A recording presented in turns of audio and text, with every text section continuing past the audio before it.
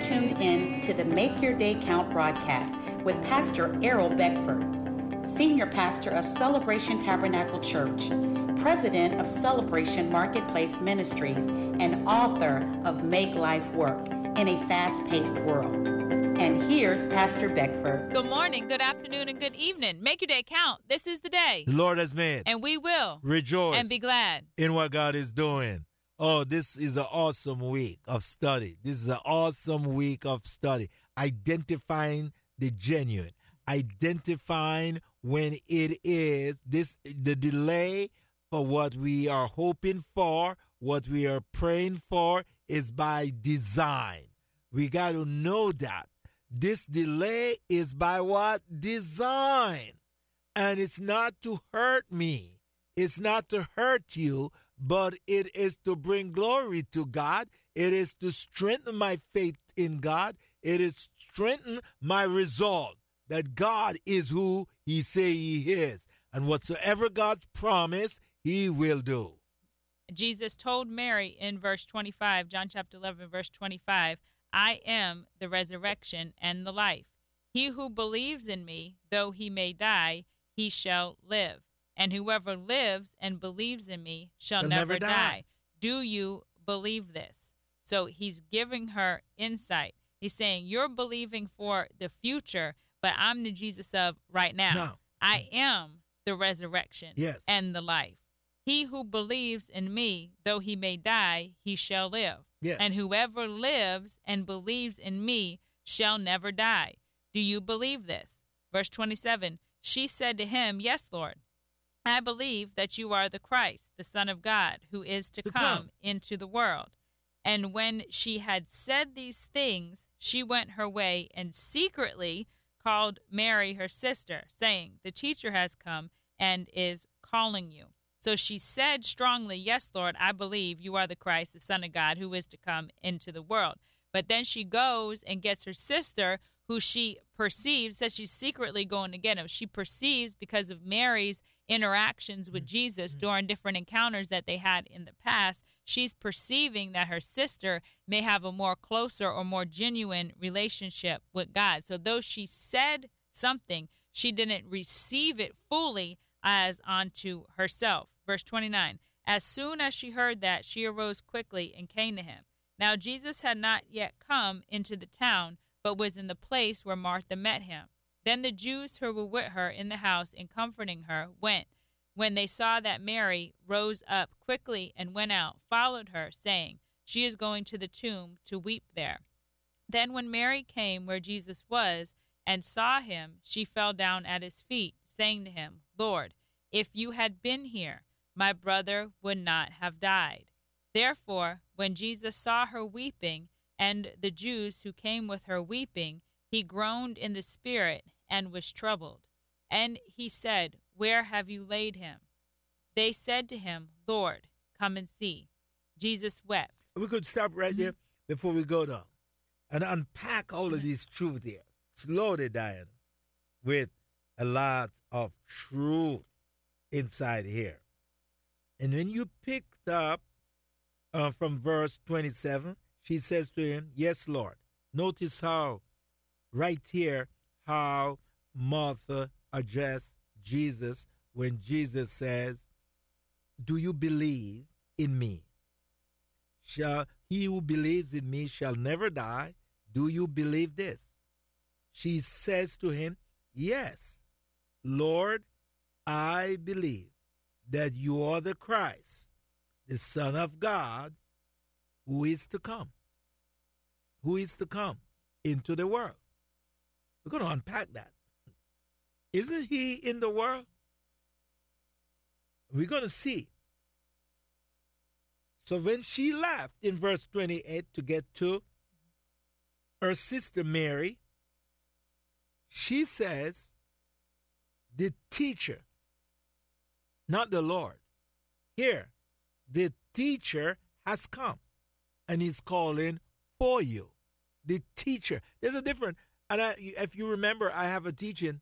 When you know God as a teacher and you know him as Lord, you know. The master. The master. Yeah, you remember that teaching. The master. here, in this situation, she did not see him as the master. Even though she said it. She Yes. said, yes, Lord. But Yeah, then over she there. said the teacher. The teacher. In this situation, in this dead, hopeless situation, he's not the Lord. He's not the master over it. It is to come on the resurrection. Even though Jesus says, I am here, I am his. And I have the power over death and sickness. She still see him as the teacher, the information giver, not the master. See, here. He says, the teacher is here, we can get some information from it, but not expecting that we will see the power, the master that is in Jesus Christ. Go ahead. And when Mary saw she had a different approach, she Yes. fell down at his feet. Started And worship. then she says to him, Lord, if you had been here, my brother would The not master. have died. Therefore, when Jesus saw her weeping, and the Jews came with her weeping, he groaned in the spirit and was troubled. And he said, where have you laid him? They said to him, Lord, come and see. Yeah. Jesus wept. So people say, oh, well, he was crying because he loved them so much. But could he also have been crying because their faith was so small? And I love how Mary taking a different approach. The master, Lord. The sister says the teacher. But she never say to Jesus, teacher. He addressed him as the master. Twice. Lord, you have the power. I recognize you have the power over this situation. Watch this. And so we will see how this development is now taking place. So Jesus says, okay, let's go. Verse 37, and some of them said, could not this man who opened the eyes of the blind also have kept this man from dying? Yeah. So there's some naysayers. Verse 38. If he comes, he could heal him, and he wouldn't have died. That is the point I'm making all week. I'm making this point. They only know him as the healer, but they haven't yet seen him as the resurrector, the one who is to come and the one who is here. He is everything, the embodiment. And God is about to demonstrate that. Because before this time, we're making this point all week, Diane, that before this point, they never seen the dead come back to life. This is the first. If they have seen this, then it will be easy for them. I will see Jesus raise the dead the other day. You see Jesus called. Yeah. So what's this? He just raised him. But they have seen Jesus heal. That's why it says he has opened the blind eyes. Couldn't he keep him from dying? Why didn't he pray? So that he will not die. Okay, go ahead. Then Jesus again, groaning in himself, came to the tomb.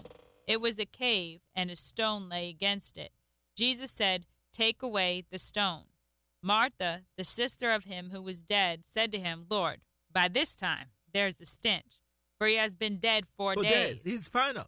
Jesus said to her, did I not say to you that if you would believe, you would see the glory of God? Where did Jesus say that? Where did Jesus say that to Martha? Up in verse 25. Look back at verse 25.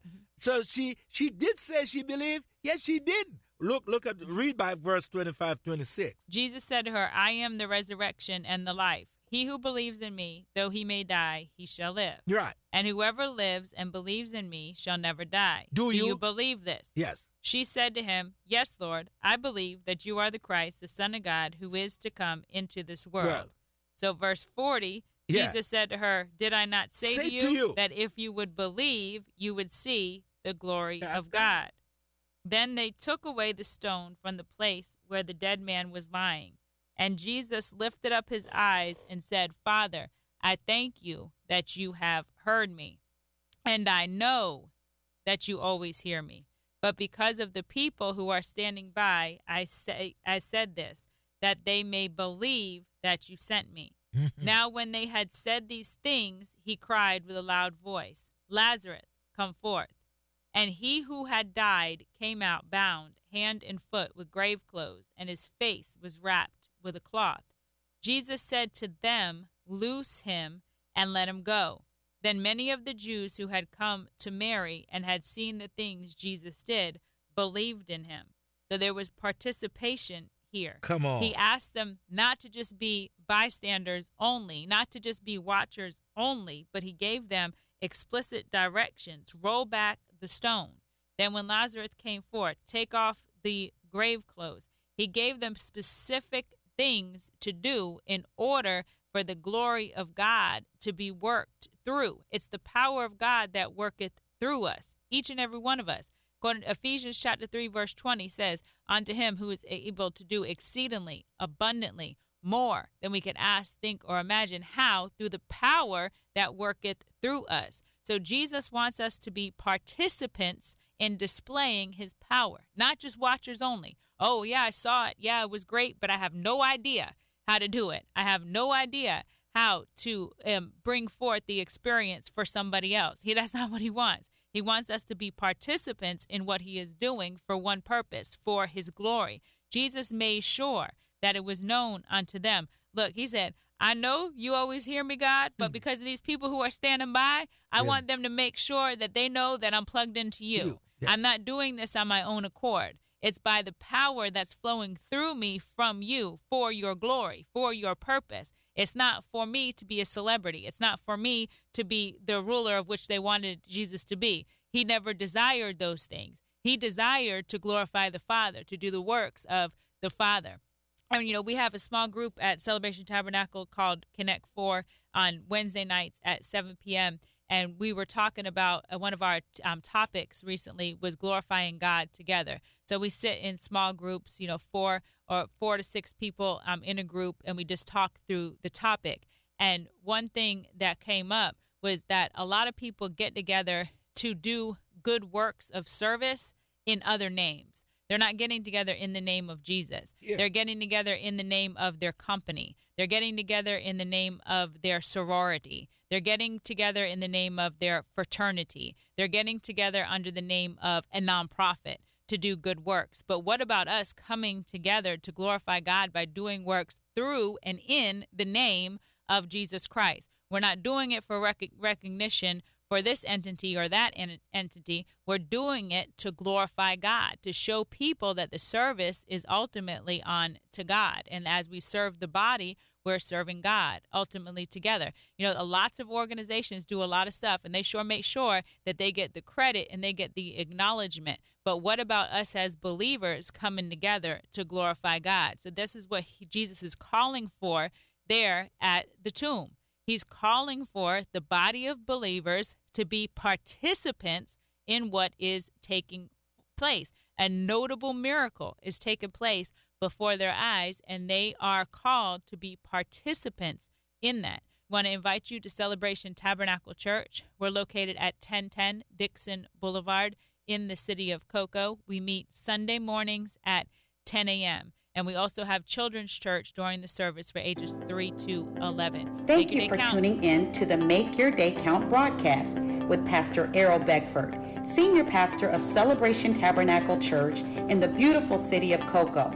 For more information on this broadcast, please contact us at 321-638-0381. Tune in tomorrow to hear more about how you can make your day count.